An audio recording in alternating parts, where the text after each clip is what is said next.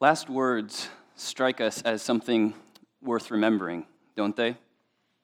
Whether they're the last words of a soldier before a monumental battle, the last words of an athlete before their retirement, or the last words of a dying person on their deathbed. We remember them. Just a simple search on Wikipedia brings up a list of hundreds of last words that people have spoken throughout the centuries. We memorialize these words because they seem to carry a significance that other words do not. So as we come to the text this morning, we encounter the last words that the Apostle John records of Jesus' 3-year public ministry. If we flash back to chapter 1 of this gospel, John begins by introducing us to the incarnate Word who was with God in the beginning and who was God. He tells us about the testimony of John the Baptist who would prepare the way for the Lamb of God who takes away the sins of the world. And then the Apostle John introduces us to this Word made flesh in the person of Jesus as he enters into our scene. And from the middle of chapter 1 all the way through to the end of chapter 12, John gives us sign after sign and statement after statement, revealing more and more of who Jesus is as the divine Son of God and who Jesus is as the promised Messiah and Savior of the world. And while the events and narrative of chapters 1 through 12 take place over the span of multiple years, chapters 13 through 21 zoom in on just the last few days of Jesus' life on earth. Starting in verse 1 of chapter 13, John's gospel narrative moves from the loud and final cry of Jesus' public ministry to the quiet intimacy of the Last Supper. So as we read the text this morning, I want you to be aware that we're at the turning point of John's gospel. I want you to hear these words as last words, and I want you to recognize the significance and the weightiness that these words carry.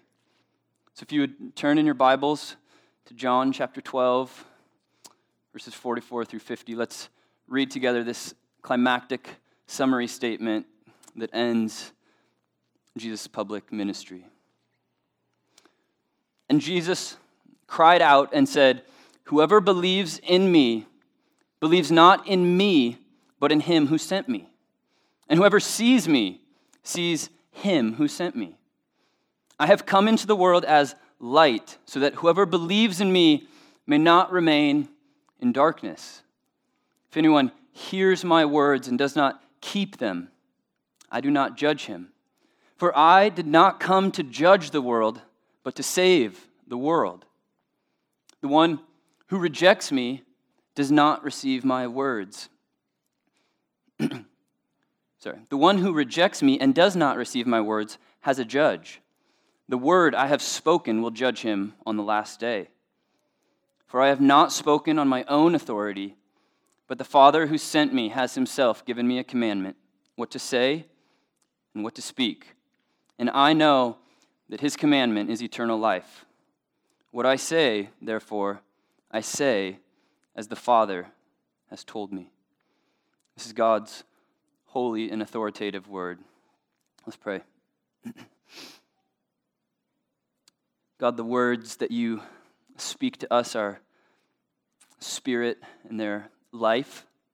We have nowhere else to go but to come to your word this morning, and so we ask that you would feed us and nourish us through what you have to say to us in your word. We know that we need your spirit so that we could comprehend and take in just the truth that you reveal. So we pray that you'd be glorified through the preaching of your word, and we come to you and ask this through your Son, Jesus. Amen. The main point of our text this morning could be summarized by saying that there are only two ways to respond to the Son who is sent to save the world. God's word this morning confronts you with the reality that Jesus came to save the world, and it presses you to examine your own life by posing the question, how do you respond to the Son who is sent from the Father? how do you respond to the Son who was sent from the Father?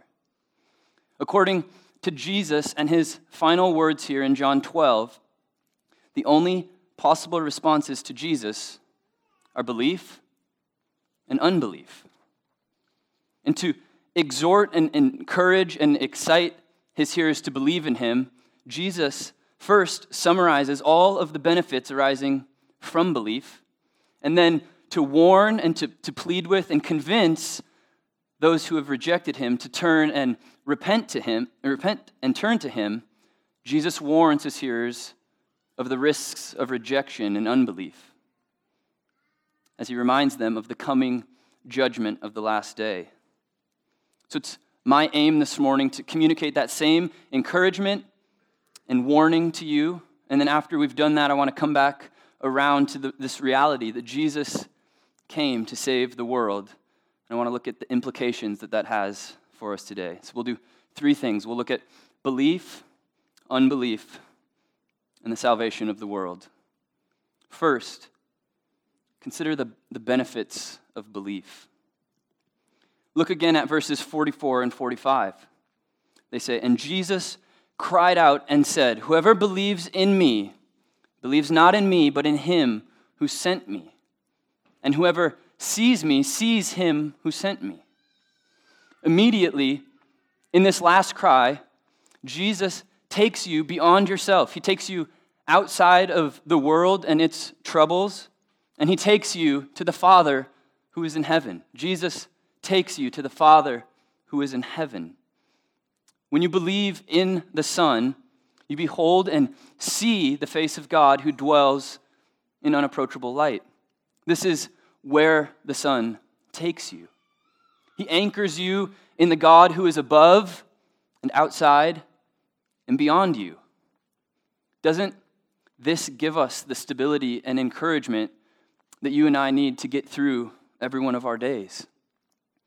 When clouds of unbelief linger over your head and confuse all your thoughts, where will you go to find relief? When the world and the culture around you seems hopeless and all your friends have deserted the faith, who can provide hope and remain steadfast?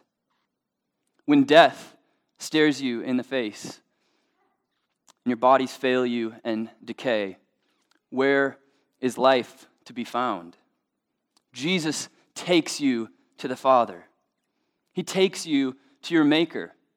He brings you to the place where your soul finds rest. He gives you eternal life. He gives you himself.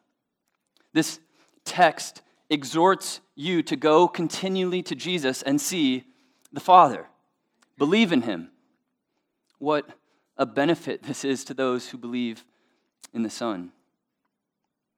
Continue with me in verse 46. Jesus says, "I have come into the world as light, so that whoever believes in me may not remain in darkness."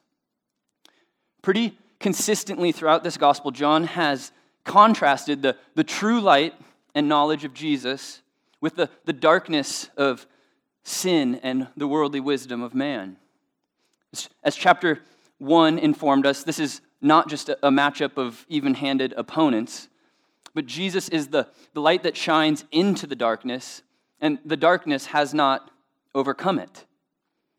So what benefit of belief or what encouragement is there for you in this promise that the light of the world has come? You need to know that Jesus came to dispel your darkness and to illumine the world by his light. The Apostle Paul speaks to this truth in Ephesians 5:8 when he reminds his hearers that at one time you were darkness, but now you are light in the Lord. Walk as children of the light. These verses remind and exhort believers who've experienced the light of Jesus to no longer remain in darkness, to no longer forsake his light. Rather, by being united to Jesus in faith, they should reflect the light of Christ by living holy and pure and upright lives. Furthermore, these verses reveal to us the power that Jesus' light has over the darkness. His light is advancing, and his radiance will one day fill the entire world. Listen to this observation made by St. Athanasius in the 4th century regarding the incarnation and light of Christ. He said, "Since the Savior came to dwell among us, not only does idolatry no longer increase, but it is getting less and gradually ceasing to be. Similarly, not only does the wisdom of the Greeks no longer make any progress, but that which used to be is disappearing. And demons, so far from continuing to impose on people by their deceits and oracle givings and sorceries, are routed by the signs of the cross if they so much as try. On the other hand, while idolatry and everything else that opposes the faith of Christ is daily dwindling and weakening and falling, see, the Savior's teaching is increasing everywhere. Worship, then, the Savior who is above all, and mighty, even God the Word, and condemn those who are being defeated and made to disappear by him. When the sun has come, the darkness prevails no longer. Any of it that may be left anywhere is driven away." What an incredible statement that is about the advancement of the gospel and the light of Christ in the 4th century world. But I want to ask you, what about now? Is the light of the gospel still advancing in our world today? Or is the darkness of the world somehow quenching the light of Jesus? Is the wisdom of man somehow triumphing over the foolishness of the cross? Do you find your own dark thoughts and heart idols and hidden sins difficult to overcome? If you find yourself being pessimistic about the power of the gospel and the light of Jesus in our world, this text wants to encourage you with the truth that Jesus came to dispel your darkness and to illumine the world by his light. He is the light that shines into the darkness, and the darkness has not overcome it. By believing in him, you can experience the benefit of his light and walk in it. After having looked at a few of the ways that Jesus seeks to encourage you and excite you to believe in him by drawing your attention to these benefits arising from belief, in the remaining verses of our text, Jesus also wants to warn you about the risk of rejection, to show you what that rejection and unbelief often look like. So second, consider the risk of rejection. Follow along with me in verses 47 through 49. "If anyone hears my words and does not keep them, I do not judge him. For I did not come to judge the world, but to save the world. The one who rejects me and does not receive my words has a judge. The word I have spoken will judge him on the last day.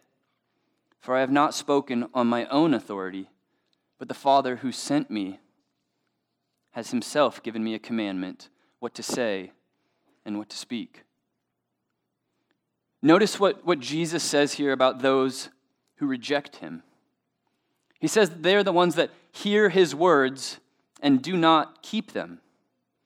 He's actually drawing our attention back to a warning that God had made through his prophet Moses in Deuteronomy 18, where God said that, "I will raise up for them a prophet like you from among their brothers, and I will put my words in his mouth, and he shall speak to them all that I command him. And whoever will not listen to my words that he shall speak in my name, I myself will require of him." Here in the book of John, Jesus is reminding us that this is what rebellion and what rejection of God have always looked like. God has spoken to the world through his prophets and in his word, and people have not received it on his authority. In John 5, Jesus says, "If you believed Moses, you would believe me, for he wrote of me. But if you do not believe his writings, how will you believe my words?" So if all of the Bible is ultimately about Jesus, which it is, and if even all of the Old Testament points to Christ, which it does, then to reject or to disbelieve any part of God's word is to reject or disbelieve the Lord himself. The disbelieving Jews from earlier in John 12 failed to see that the Messiah was the fulfillment of all of the law and the prophets. But I want to ask you today, where might you be tempted to reject God's word as authoritative? We have in our Bibles everything we need to know in order to know Jesus, to know the Father, to obey him, to walk in the light, and to have fellowship with him. So, do you receive his words? Do you let his word shape how you spend your time? Do you let his word direct your television habits? Are the shows that you watch pleasing to the Lord, and do they keep you in the light?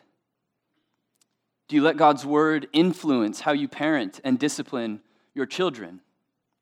Do you let it shape how you honor and you treat your parents? Do you let his word direct your views on marriage and sexuality? Do you receive his words and believe them and love them? You cannot come to the Father except through the Son, and you cannot come to the Son unless you've received the words he has spoken from the Father.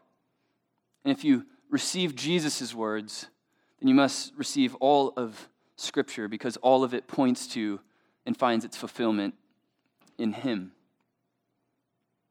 For anyone who has not received Christ that's here this morning, for anyone who has or is currently rejecting his authoritative word, this final cry from the Lord is beckoning you to turn and repent. This is a gracious word of warning for anyone who has ears to hear. You may be familiar with 2 Peter chapter 3, verse 9, which says, "The Lord is not slow to fulfill his promise, as some count slowness, but is patient toward you, not wishing that any should perish, but that all should reach repentance." Is this not the heart of God revealed in our text today? That you would hear and receive his word? It was for love that God sent his Son into the world to save sinners. It was so that all might see through his light.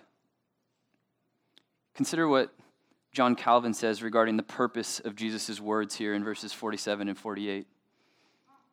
He writes, "For it is as if Jesus had said, 'Lo, I am here to invite all. And forgetting the character of judge, I have this as my single object, to persuade all and to rescue from destruction those who are already twice ruined. No man, therefore, is condemned on account of having despised the gospel, except he who, disdaining the lovely message of salvation, has chosen of his own accord to draw down destruction on himself."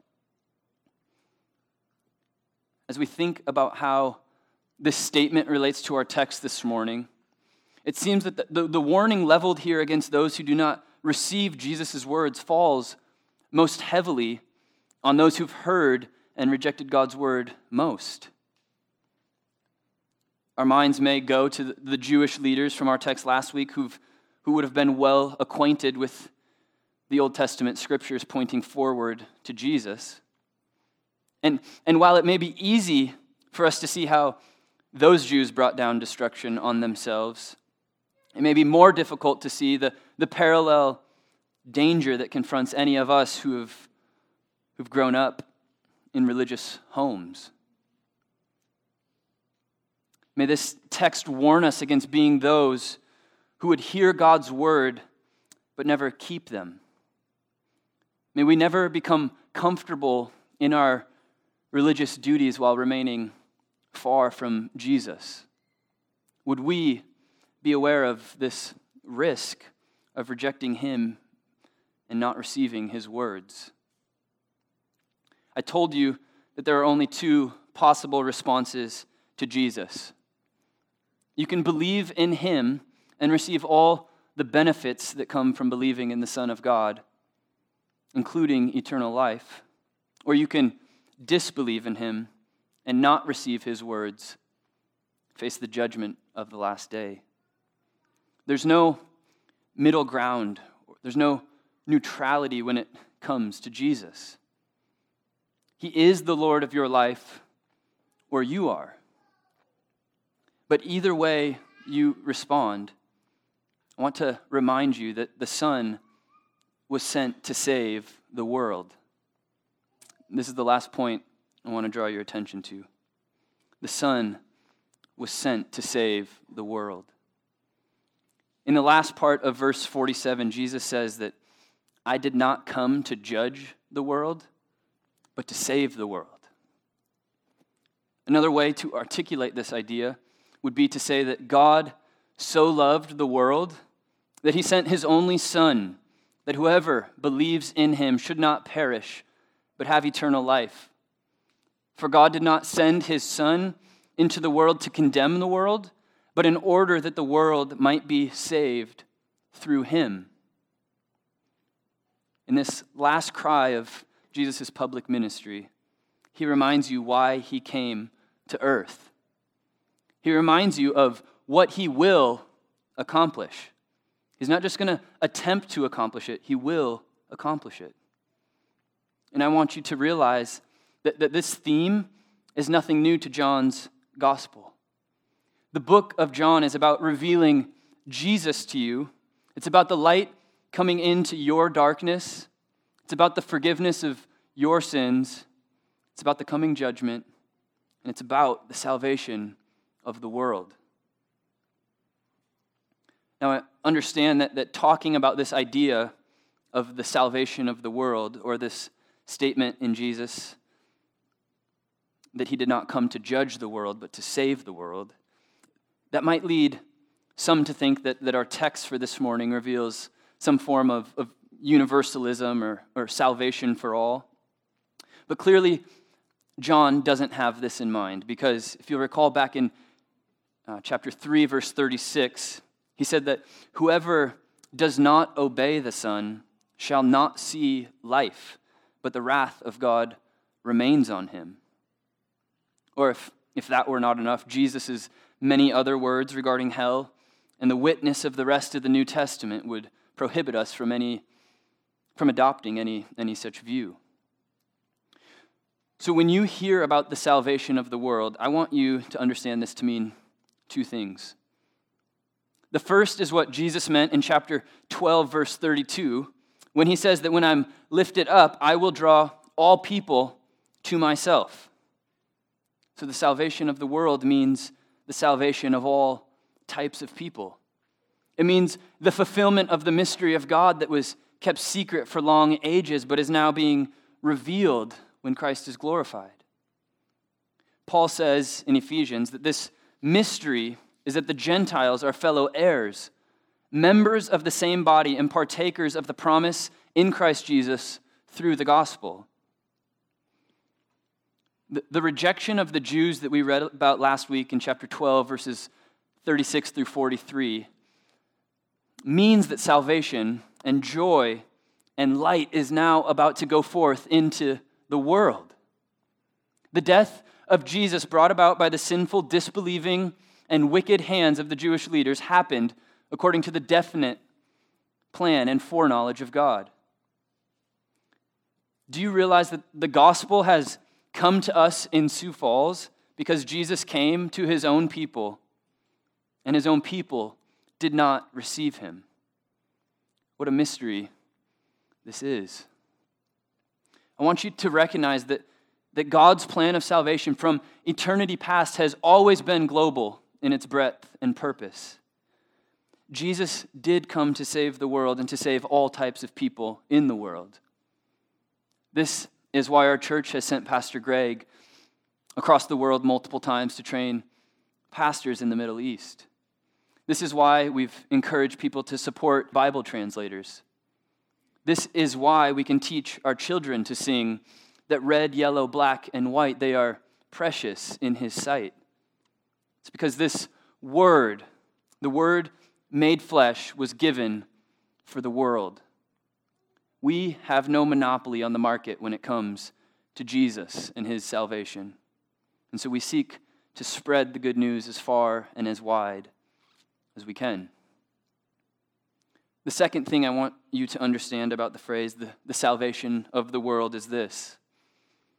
I believe there really will be a day in history when it will be appropriate for us to say that the world has been saved. Now, I don't mean this in any absolute sense of the word. Like I said before, we don't believe the Bible to teach universalism. But like Jonathan Edwards and others like him, I do believe that God's intentions for the world have always been redemptive and salvific.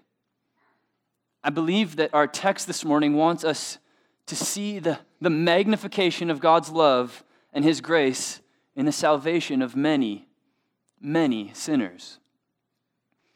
In 1 John chapter 2, verse 2, this same Apostle John tells us that Jesus is the propitiation for our sins, and not for ours only, but also for the sins of the whole world. And later, in Revelation chapter 7, verse 9, John tells us of a great multitude standing before the throne that no one could number. So if you're here this morning, and your tendency might be to doubt the goodness and the love and the justice of God, and I know I can feel this sometimes too, then know this. Jesus came into the world to save sinners and reconcile the world to himself, and he will not fail.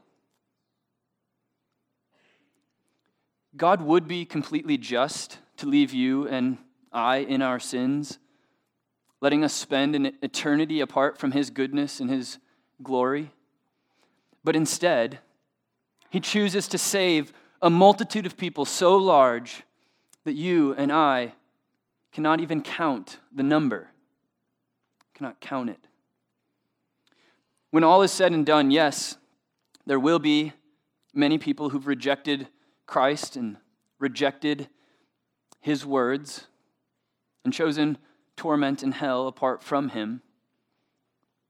But when we turn our eyes to heaven, we see such a great multitude of redeemed people from all throughout history that in one sense we will be able to say that God has saved the world.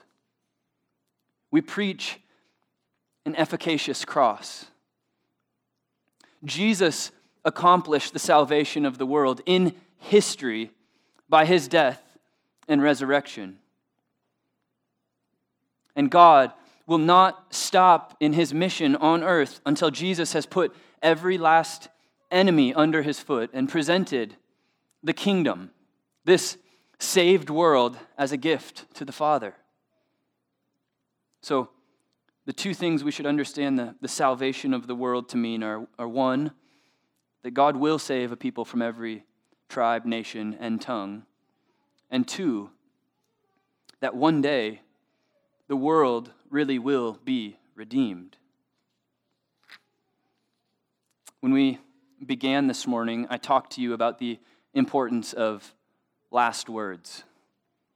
And I want to return now to the idea of last words as we end. But I want to do it a little bit differently this time around.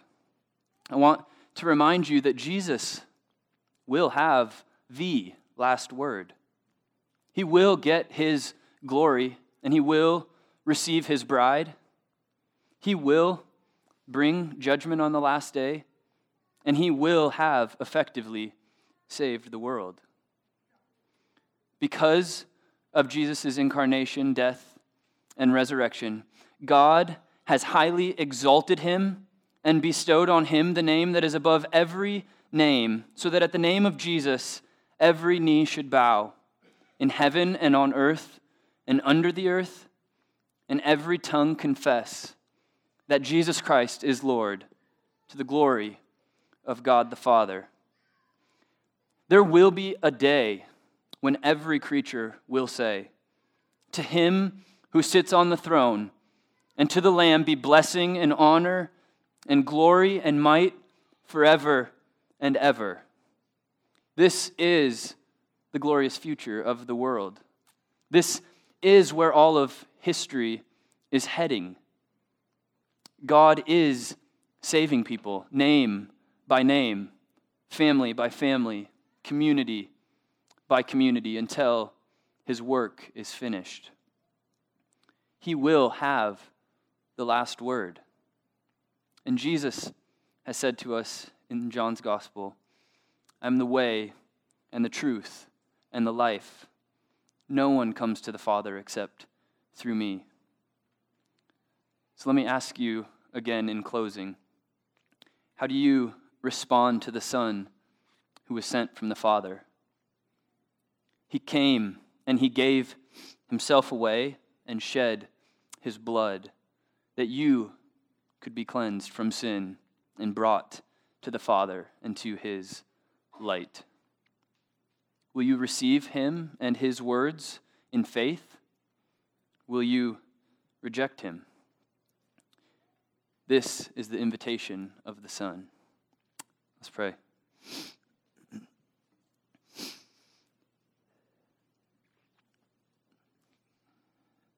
God, would you capture our eyes with your glory so that we can see what you're doing? See what you're doing in our community, see what you're doing in our city, in our nation. Lord, we know that salvation and belief and faith are all gifts from you. So we pray that you would give those to us, you'd give those to people around us, that we would be able to see your glory rightly, that we would be able to see how this salvation is taking place in day-to-day life. Would you let us participate in your plan of redemption and give us steps to know how to begin? Would we have faith in our own lives and in our families, and would we share this message of reconciliation as far as we can? Pray this for your glory. In Christ's name, amen.